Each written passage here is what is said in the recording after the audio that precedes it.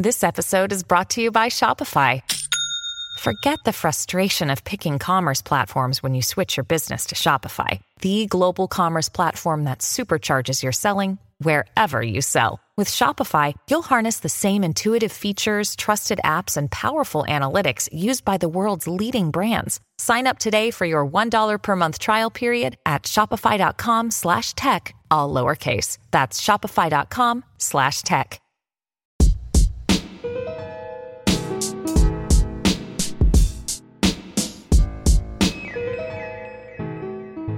Hey there, you want to talk about politics? Wait, don't leave. I'm just kidding. And this is kind of a one-way conversation anyway. You know, you can start to feel it when a conversation with somebody, whether they're a friend or a loved one or a stranger, starts to get political. It's like a shivering wind that signals a nasty storm is coming. I get a sinking feeling in my gut. It's a vibe shift. And it's the worst at family gatherings. You're looking at your uncle wondering, where's he going with this? Is he about to say something crazy? Crap, he's starting to get mad. Oh no, I'm starting to get mad. From the halls of Congress to the family dinner table, it seems like everything today is a political battlefield. It could spell disaster for a functioning democracy. Hi, I'm Malachi Barrett. And I'm Emily Lawler. We're reporters who spend a lot of time thinking and talking about politics. And it seems like nobody here is having a good time. The problem is polarization, which, for our purposes, means the division between Republicans and Democrats. That division is getting wider. And the irony is, for good policy, it's often mandatory for both sides of an issue to work together. Here's the big picture. Polarization isn't just ruining your Thanksgiving dinners or making social media into a minefield. It's also making government worse at its job. You know, fixing things, solving problems, looking out for us. Malachi and I embarked on a months-long reporting project about whether bipartisanship is dead. It's available to read right now on mlive.com. Stick with us as we explore how bad the situation is, how we got here, and what we can do about it. But first, a quick vibe check. Here's how some of our representatives from Michigan described their concerns about polarization. Pretty toxic. It's really pretty bad. If we're just spinning in circles, even if it means we're staying in the same place, we're falling behind. I believe it's one of the greatest threats to our country. If you want to be the greatest country in the world, and we've held that status for many, many years, you cannot maintain it if you can't get along with yourself. I see the polarization as like a national security threat. I think that if we're so polarized that we can't govern, we reinforce this idea that democracy doesn't work, right? That like it doesn't matter who's in power because there's gridlock. You know, people start to believe like their government can't deliver for them, and they internalize that. That is terrible for the country that really invented democracy and serves as an example around the world. I've been doing a lot of reading, and there are historians that say it's as bad as it was before the Civil War, if not worse. And I think we have to be deliberate.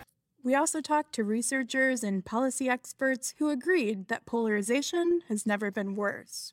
My research is mainly about social networks, so how groups of people collaborate with each other, come together to solve problems, or, in the case of polarization, don't come together. That's Zachary Neal, a professor of psychology at Michigan State University.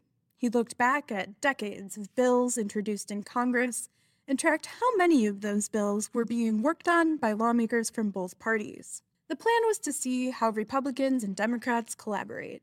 Neal used a lot of complicated math to draw patterns, and he found a startling trend. The pattern is very strong polarization that has gotten substantially more intense pretty much every year since I've started looking at it, starting in the late 70s. And for the most part, every year has gotten a little bit more polarized than the last year. Every year is getting worse? Yes, he found bipartisan partnerships in Congress became less common as time went on. Let's hear it from Professor Neal. This increase in polarization has been fairly steady. If there was sort of a break point where it really started to ramp up, it would have been sort of in the mid-90s with the Newt Gingrich Congress. It sometimes gets called the Republican Revolution, is where we sort of, polarization had been growing up to that point, but it really took off there. I'm always trying to find sort of a silver lining because it can be a little depressing to see how intense this polarization is getting and it just keeps growing. Certainly with the levels of polarization I'm seeing in my own research, it's at least difficult to imagine it getting any more extreme. Yikes. So it sounds like we've hit rock bottom. Full disclosure, I'm a child of the 90s, so this has felt like the status quo in my lifetime. And because I'm a millennial, I want to find somebody to blame here. Is one party more at fault? A child of the 90s? Who let you on this show? In terms of blame, not really, at least based on this research. Neil found that Republicans became more conservative faster than Democrats became more liberal. But polarization is driven by a lack of collaboration in both directions. Also, there's not a single cause. There's a lot of things going on. The way we set up elections, the impact of social media and the news media, how lawmakers build relationships, and our culture at large. Let's start with elections. This is a weird term, but you've probably heard of gerrymandering. In case you haven't, it describes the dark art of manipulating political districts to advantage one party. If you're trying to gerrymander, what you want to do is draw the boundaries around places where your supporters live and split up opposition voters. Rigged maps make elections less competitive and the public loses. Michigan's political maps used to be approved by the legislature, so every 10 years, whichever party was in charge had the opportunity to put their thumb on the scale. That led to some problematic maps, and voters decided they had enough in 2018, voting to give the power over to an independent redistricting commission. That's a big deal. When political maps benefit one party, it creates a situation where seats are pretty much a lock for that side. It puts a lot of importance on primary races because whoever the nominee is, they're likely to win the race outright. It also pushes parties more toward the extremes because a moderate candidate can get taken out by a challenger who appeals to the hardcore part of the base. So gerrymandering can land us with more polarized lawmakers. It's not impossible for a moderate to sneak by, though. Michigan Congresswoman Elissa Slotkin is a Democrat, but she was elected to a traditionally Republican voting district in 2018 and then reelected again in 2020. I certainly knew that Congress was an ailing organization, an ailing body when I ran for Congress, right? I didn't think it was all sunshine and rainbows. I think when I got in, I realized some of the depths of the problem, including with partisanship. And for me, a lot of that stemmed from the fact that most of my peers, I felt like on both sides of the aisle, were from like either hardcore Democratic districts or hardcore Republican districts, and sort of had no interest or appetite to see things from the other perspective because that's not what their constituents were expecting of them. You arrive in Congress, there's 435 members, and suddenly you realize, 380 of them are from really deep blue or deep red districts. Slotkin is among a handful of Michigan lawmakers who are part of a bipartisan problem solvers caucus. Think of it like a club, where members agree to work across the aisle and put party affiliation to the side when they can. Another member of the Problem Solvers Caucus?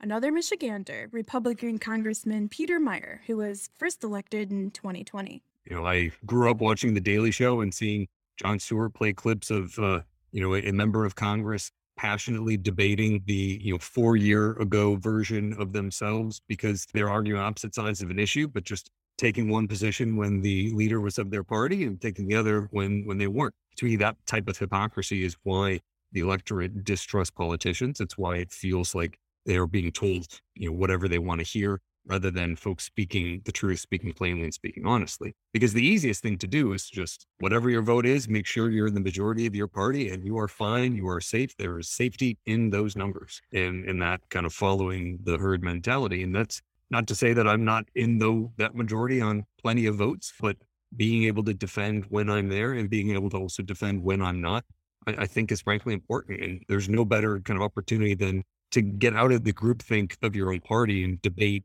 on the merits, standards like that with colleagues.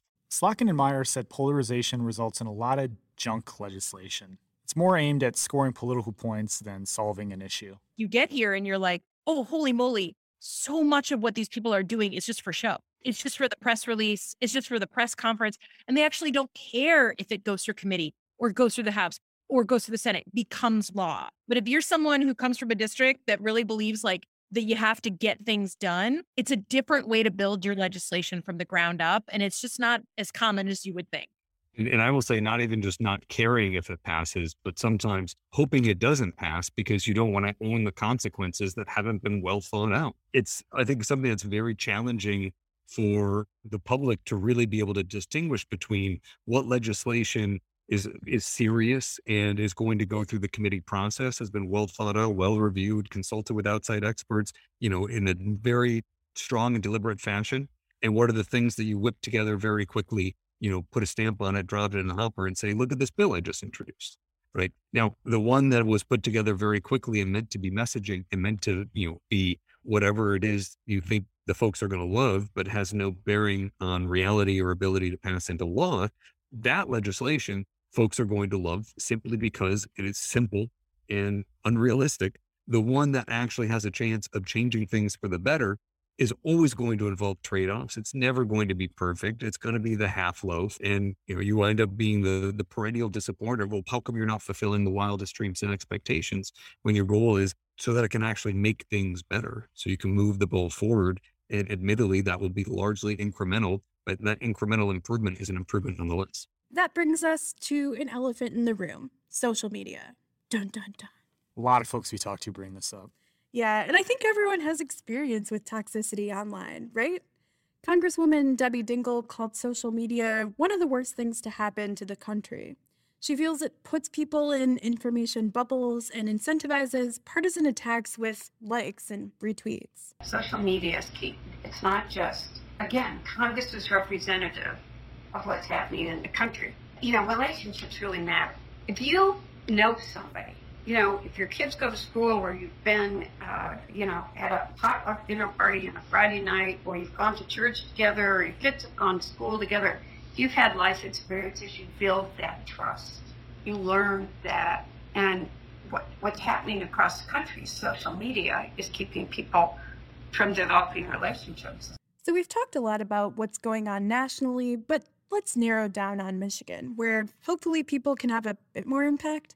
Our friend John Lindstrom has pretty much seen it all during his career covering the Michigan legislature. He started reporting from the Capitol in 1977, and he retired as a publisher of Gongwer News Service in 2019.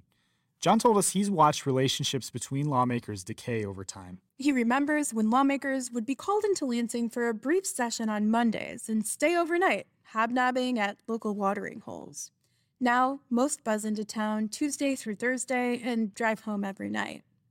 When they're here late, members of opposite parties don't get together like they used to. Nobody's asking for lawmakers to make deals in smoky back rooms. But Lindstrom says the lack of interaction has made it harder for elected officials to trust each other. Everybody knew, in fact, not just in concept, about everybody else and the shared humanity that everybody had. And that's something that you don't see now. We have changed the nature of politics so dramatically and intentionally changed it so that there is no willingness to see the other person's point of view, even get to know the other person. Unfortunately, we can't just put lawmakers in a room and tell them to be friends. But part of what's changed the culture in Lansing is Michigan's term limits law. We have the strictest term limits in the country, and it might be time to rethink that. Michigan voters passed a ballot proposal in 1992, setting a cap on how long state lawmakers could stay in office. 2 terms for senators and 3 terms for representatives. The idea was to prevent career politicians, but it also created a bunch of negative consequences. Short term limits means lawmakers don't have much time to learn how to do their jobs well, let alone build relationships. Politicians often don't leave politics after hitting their term limit anyway. Many go on to become lobbyists or consultants that have a lot of influence over rookie lawmakers. Asking voters to end term limits outright is probably a tough sell. But other states like Arkansas and California modified their rules to extend the amount of time lawmakers can spend in office. That's just one solution we heard about. The big question we had for everyone we talked with was, how do we fix this? Former Governor Rick Snyder, the tough nerd himself, was worrying about that question too. Toward the end of his time in office, Snyder saw storm clouds on the horizon, and he started warning people about the rise of a more combative form of politics. We have some serious threats in terms of other countries and issues with nuclear weapons. And we have COVID and everything else. But ultimately, you come back to us ourselves and say, if we can't get along, how do you expect us to continue to provide the best outcomes for our citizens of today and for the children of the future? And so I think it's among the most important topics we should have on the table. No one we talked to was able to identify an easy antidote to the feverish partisanship the country is experiencing. We can point to a few obvious fixes, like getting rid of gerrymandering to make elections more competitive, expanding term limits, holding elected officials accountable when it's time to vote, and restoring confidence in elections. Promoting civility and bipartisanship is everybody's job, every day. Maybe that means taking a break from social media or cutting ties with a news source that emphasizes emotion over facts. Here's some advice from Slatkin. What I tell people at this point is I think they should go on a media diet. I didn't used to say this, but I believe it. Like, shut off the media that you are playing 24/7 in the background because it's seeping into all of us in an unhelpful way. So take a break, go on a diet. And then honestly, I tell people to go do some community service on something that has nothing to do with politics. You want to rescue dogs, go rescue dogs. You want to work on feeding the homeless, go feed the homeless.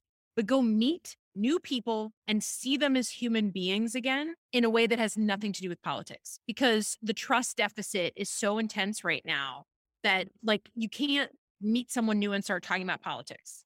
Right? That's not a happy place right now. Go meet someone because you care about rescuing dogs, build a relationship, and then you're able to have a more open conversation. But you need to see that strangers as human beings first and foremost if you want to bring back civility. Wait a second. We are the media. What made you want to explore this issue, Emily? You know, I've been covering politics in Michigan for a decade now, and it does seem like it's gotten more vitriolic, and the attacks between lawmakers have gotten harsher, and there is just less collaboration than I guess I've seen earlier on in my career. And it was validating talking to sources who had seen sort of the same thing. But, you know, I think that also one of the big things about the current political climate is there's just kind of a lack of bipartisan wins. You know, compromise looks like a dirty word probably too often. And, you know, as we were reporting this out, I just remember how many people told us, well, they got the budget done together. You know, obviously Whitmer being a Democrat and the Republican-led legislature.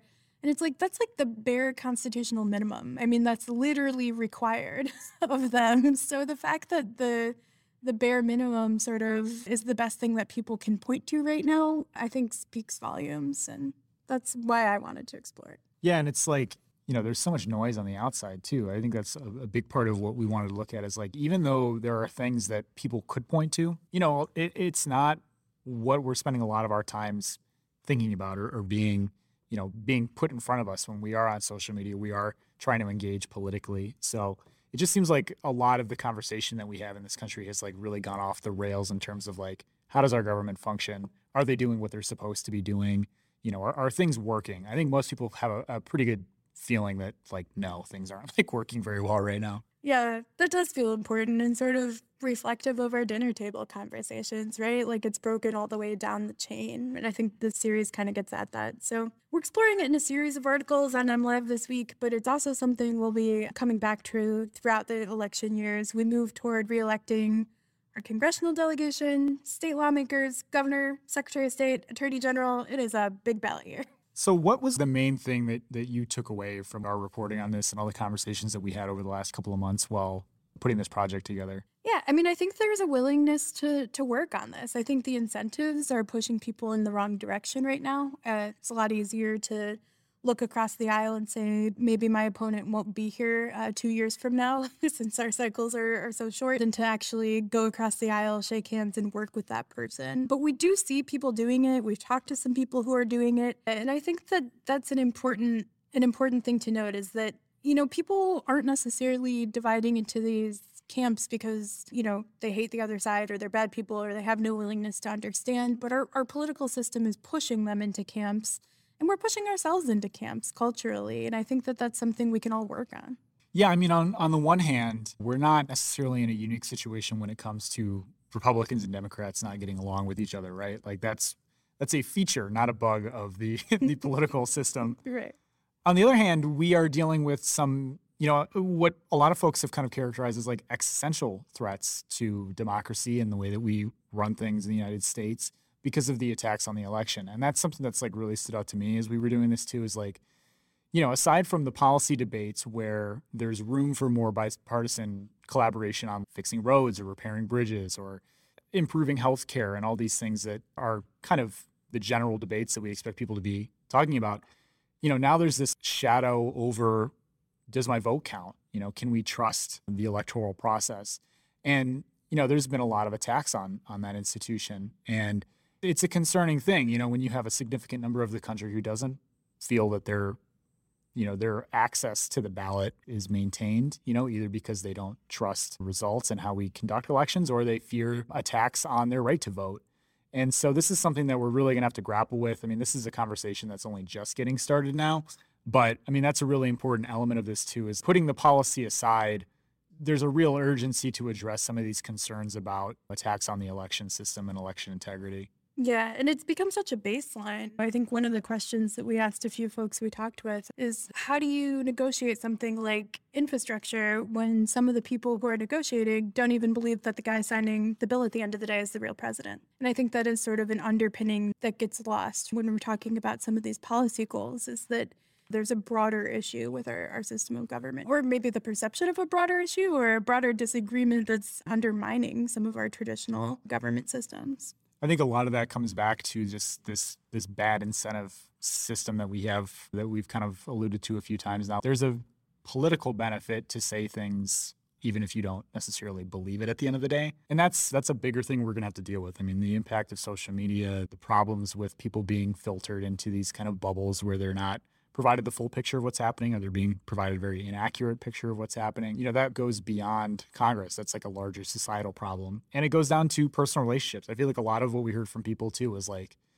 people are human beings at the end of the day. Like, we are talking about relationships between human beings, and why are our relationships not very healthy, right? That goes beyond politics. But I think part of it is, in your social circle, you probably have more people that are like you than people that are not like you, right? I mean, we all kind of hang out with people that generally agree with us, or they look like us, they act like us, they share interests. I'm not saying that's bad, but it's part of this thing where you're not being exposed to people who are different than you. You're not being exposed to political ideas that are different. And maybe when you are, you're kind of like gearing up for the gladiatorial battle, right? Like, okay, now it's time to vanquish this person in the arena of ideas or whatever. Instead of just like, hey, I'm a guy, you're a person too. Like, maybe we're neighbors, maybe we volunteer, maybe we have something else in common that ties us together. So I think, a lot of people, like, their main political involvement is scrolling Twitter. They're not necessarily engaged with a campaign. They're not out, in their community volunteering. They're not, the participation in society, in civics is, it's not happening online. It's happening in the real world. So a lot of folks that we talk to, we're also just stressing, like, it's a cliche, but like, go out and touch grass, like go out and like interact with people on a human basis. Yeah, someone responded to one of my tweets about this story and said that, one of the best things you can do is just go out and talk to your neighbors. And I think there's some truth to that.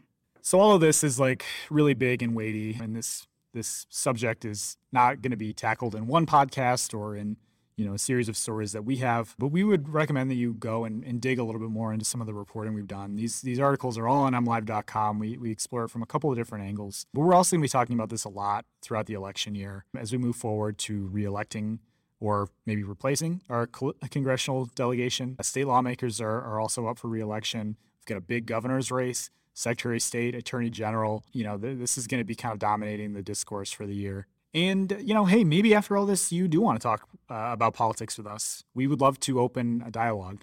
Tell us about how you think we can fix polarization, or share a story about how it's affecting your life. Do you have a politically divided family maybe in our purple state? Do you know a Republican and Democrat who get along really well? Is there bipartisan bliss in your town? Or hey, maybe you think we're better off divided. Give us a call. Leave us a message. We won't answer. We'll answer your message. I'm saying you don't have to talk to a real human when you dial this number.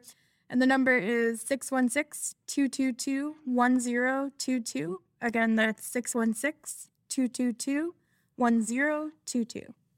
We're going to be telling a lot of stories about Michigan's political fault lines leading up to the election this year, and we would love to tell yours too. In the meantime, cut your uncle some slack. This is a politically divided time in our state and our country, and all we can do is keep those lines of conversation open. So we're going to keep our line open. Give us a call, 616-222-1022. Thanks for listening.